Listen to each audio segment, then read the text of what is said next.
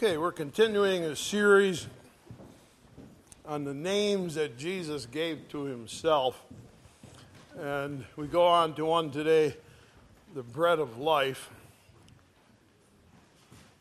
We want to think about that.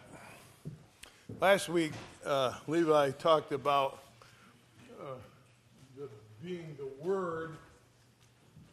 Jesus was called the Word.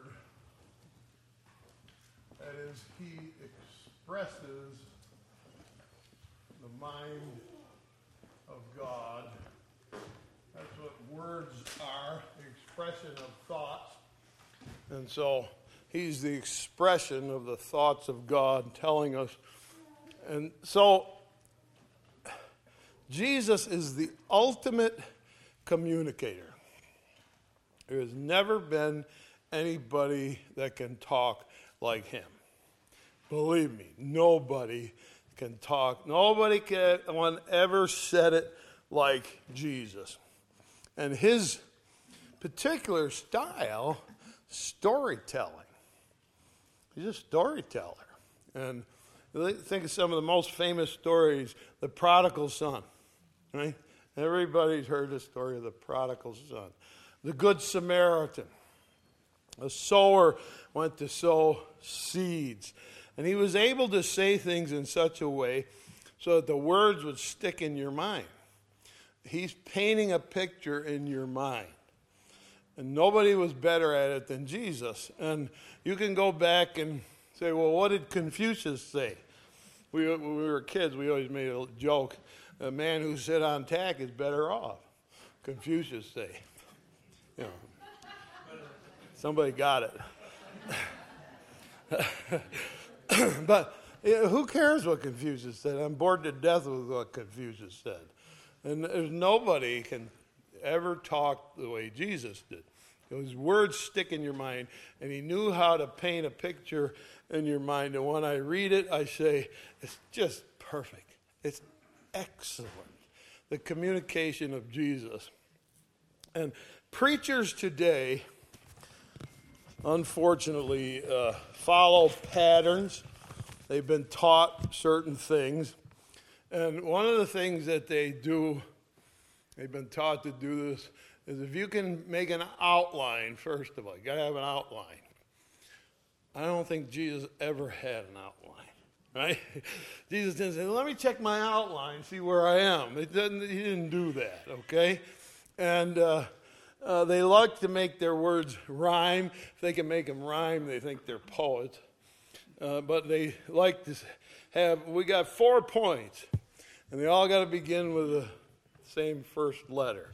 You'll hear it coming out over and over again from preachers. You know, let's see, it's got to have to do with peace and permission and prosperity and purity. And as long as they all begin with P, I got my sermon. And I always think to myself, I hope the last one doesn't fit. You know, say something different. But they always do. I was at a church once, and he puts his outline up over his head. And so you say, well, I listen to him or look at the outline? After a while, I say, I might as well look at the outline because everything he says is there. And then he got out of line. And I said, oh, great, he left his outline. Oh, sorry, folks, and he switched the thing, and now I said, finally somebody left the outline. Jesus didn't talk like that. Jesus isn't using little tricks and say that we hope you'll remember better if we use these little tricks. Jesus didn't do that. It's not some sort of slavish adherence to a form. He just talks, communicates, and the things he says are just riveting. And you don't have to have them rhyme and all be with the same letter, and it has to be 4 points or 3 points or no. He just communicates that heart. Now, what we talk about today, Jesus says, I'm the bread of life, was triggered by an event, something that Jesus did. And so the conversation develops because of what he did. And what he did was he fed 5,000. You remember he feeds the 5,000. He's got 5 little loaves and 2 little fish. And he breaks them and feeds 5,000 people. And they told people, sit down in hundreds and fifties. And so you people who are the last ones served are probably thinking, it's all going to be gone before he gets to me, you know. How can he serve all these people? He's got a little lunch there, but he keeps breaking it. And finally, he fed them all. And so what happens? Well, people start thinking, well, is there a meaning in this? Is he trying to say something to us? Is he trying to communicate that why he did this? Of course, the answer is always yes. He's always communicating. And you recall what they did. They said, he's that's fed us all with one boy's lunch, and so let's make him king. Isn't that how people think about the government? Hey, if you feed me free lunch, you're a king, man. That's it. You take care of me, I'll make you king. So that's a pretty common expression. So they said, Jesus, we're going to make you king because you just fed us all lunch out in the middle of absolutely nowhere. So he's snuck away. He's not going to put up with that. But there comes a conversation. And so John chapter 6, we're looking at a couple of different conversations that Jesus said. And they're trying to figure out, is there some meaning in the feeding of the 5,000? What's he trying to communicate? Well, John chapter 6, start reading at verse 30. They said, therefore, unto Jesus, what sign showest thou then, that we may believe and believe thee? What dost thou work? Our fathers did eat manna in the desert. As it is written, he gave them bread from heaven to eat. They said, maybe he's doing something like manna. Jesus said unto them, verily, verily, I say to you, Moses gave you not that bread from heaven, but my Father giveth you the true bread from heaven. For the bread of God is he which cometh down from heaven and giveth life unto the world. Then said they unto him, Lord, evermore give us this bread. So they really wanted the bread. Jesus said unto them, I am the bread of life. And there it is, where he says, I am the bread of life. He that cometh to me shall never hunger. He that believeth on me shall never thirst. Now, they're not quite convinced, and so they keep pressing him. They want a little bit more from him. And so, verse 53. Jesus said unto them, verily, verily, I say unto you, except you eat the flesh of the Son of Man and drink his blood, you have no life in you. Wait a minute, what did you just say? Whosoever eateth my flesh and drinketh my blood has eternal life, and I will raise him up at the last day. For my flesh is meat indeed, my blood is drink indeed. He that eateth my flesh and drinketh my blood dwelleth in me, and I in him. As the living Father sent me, and I live by the Father, so he that eateth me, even shall he live by me. That is the bread which came down from heaven. Not as your fathers did eat manna, and are dead. He that eateth of this bread shall live forever. So they're trying to think, well, he's kind of like Moses, he's going to feed us. He says, no. Moses is doing something entirely different. He's taking care of your daily needs, or God actually did by giving you that manna on the ground. He said, I'm talking about something different. Verse 59, these things he said in the synagogue as he taught in Capernaum. And many therefore of his disciples, when they heard this, said, this is a hard saying, who can hear it?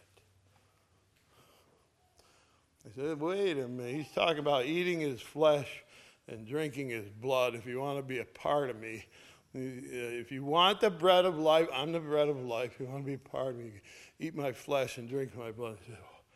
This is a little bit more than we can take. In verse 66, from that time many of his disciples went back and walked no more with him. He said, if he's going to say stuff like, you got to eat my flesh and drink, I'm not I don't know what he's talking about. I'm not into that. I think that this is very thoughtful when Jesus said, I am the bread of life. Now, we talked already about living water. Jesus being living water. We said water has a refreshing quality in it. You can sit there and gulp all you want, pour it down your yak, and just, oh, that feels good. I like water. Feels great. It refreshes me. And we can capture that thought. You're living water. You're refreshed by Jesus. But now he's gone to a loaf of bread. And it's not something you just gulp down. You and I live in this society now where everything is handed to us. If you had to go home and make bread, how many people could do it? There's a couple of you who could make bread. You put me in charge of making bread, you're not getting any for lunch, okay? Or supper or breakfast. I can't make bread. We've all kind of forgotten those things. One of the things that we have is sliced bread. You buy your bread, it's all sliced, right? You look at there's sliced bread. Well, we don't even have to cut it anymore. But in these days, nobody sliced bread. They didn't take a knife and cut off a slice. They handed you the loaf. Here's a loaf. What do you do with it? You just rip off a piece. There, give me the loaf of bread. So if in the minds of the people Jesus is talking about, you're talking about bread, you're saying it's something that you get and you got to rip it apart with your hands. And so you tear it and you rip it apart. And so it's a very different thing than the water of life where we just take it and we got it. Here's bread. And he says, I'm bread now. What do you think of bread? Well, I think of bread. I think of these loaves that we make. And probably in those days, the father would say a prayer. Everybody washed their hands. It's a Jewish way. And then you just rip them. Here's your chunk. Here's your chunk. Here's your chunk. We did that when we were kids. My mother made all sorts of bread. And when you get your piece, we'd say in Norwegian, skulken, skulken. What's skulken? Well, it's the edge of the bread. That's the good piece, right? The one on the end where it's all crust. He says, I want the skulken. He means, I want the end. Give me the end. So you're ripping off bread. And so that was a very common thing. And as Jesus is communicating to these people, he says, I want you to think of me like bread. Well, when I think of bread, not us, because we get it pre-sliced, okay? When I think of bread, it's something I got to tear apart. I got to rip apart. Now, we have a different opinion about bread because of that. It's different, the idea that it's got to be broken. Now, take a look at 1 Corinthians. 1 Corinthians chapter 11. And this is a passage that we use on communion. Paul said, God told me what happened there. He took me there for the Last Supper. And he wanted me to see it. And he said, so, verse 23 of 1 Corinthians 11, I have received of the Lord that which I also delivered unto you. Or God said, I want you to be there at the Last Supper. So I'm going to show you in your mind, Paul, what it was like.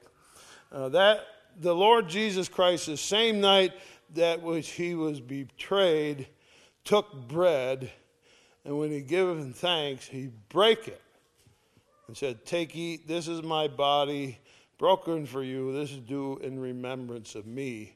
And after the same manner also he took the cup when he had supped, saying, the cup is the New Testament in my blood, as often as ye drink it in remembrance of me. And so he said, we're going to break bread. And Jesus rips the bread out and passes it around the table, and everybody gets a little chunk of that loaf. And so there's something he wants you to think about because he used bread to explain who he was. Broken bread is necessary before you can eat it. Got to break it. Got to tear it apart. And so it was a common practice. We tear it apart, rip the bread. And now he says, you're going to have to eat my flesh and drink my blood. And in order for that to happen, you're going to have to tear it apart. You have to rip it and tear it apart. You give them a loaf of bread and they know what they got to do with that. Understand a loaf of bread, you got to tear it apart. He says, now, I want you to start thinking about me in the same way you think of a loaf of bread. You're going to have to tear me apart. You're going to have to put me in pieces. You're going to have to rip me apart. It's a reminder, and that's why these people say, well, we're not going to listen to Jesus anymore because we can't quite take that. He's talking about giving us a hunk of his flesh. We don't want to follow a bloody Jesus. And in this world today, there are denominations that went through the hymn book, any reference to blood, they took it out. So half the songs talk about blood. Who knows what they're singing? Never mind. Keep some comments to myself. If the point was, when you give you a loaf of bread, you're going to rip the thing apart, and that's how you're going to get it. Now, the end result is eternal life. In John 6, where we are, verse 48, I am that bread of life. Your fathers did eat manna in the wilderness and are dead. This is a bread which cometh down from heaven, that a man may eat thereof and not die. I am the living bread which came down from heaven.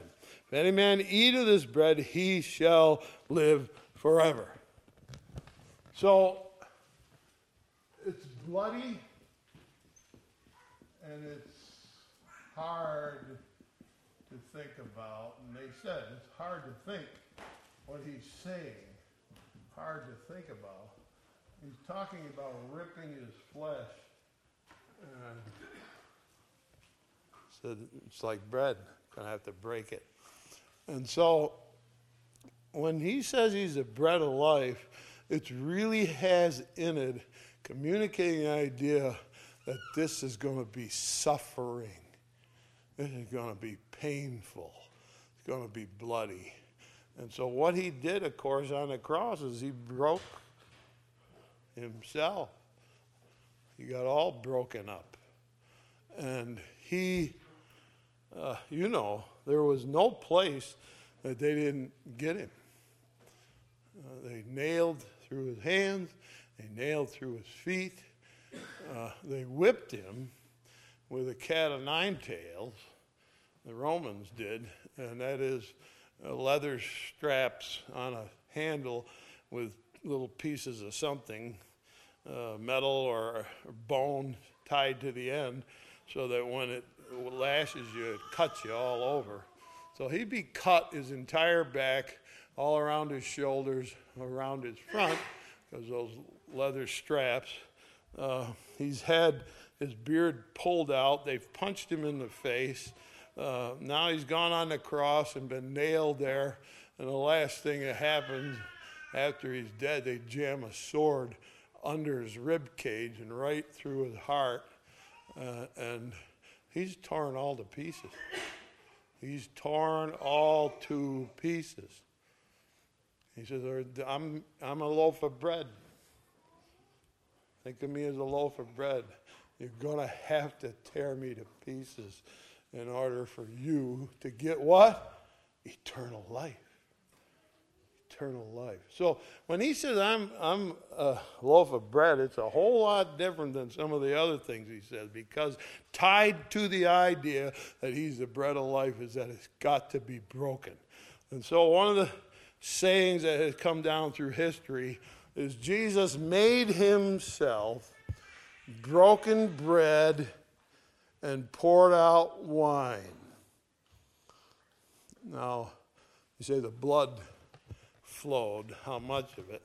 I always talk about this on communion night because they shoved crown of thorns into his head, and your head bleeds very freely when it bleeds. So he's got blood running down the side of his face and in his neck. He's been cut all over with the whip, and he's been nailed. And the nails were probably the least thing that bled, because they nailed him in the hands and feet so he wouldn't bleed to death. And the last thing they do is shove a sword under his rib cage after he's dead. And John, who witnessed it, said, I saw blood coming out and water. So they pierced his heart. So as you're hanging there, your blood says, can't send any blood out to the arms and legs anymore. So he loses feeling in his arms and legs. Your heart's trying to survive, so it's keeping the blood in your torso.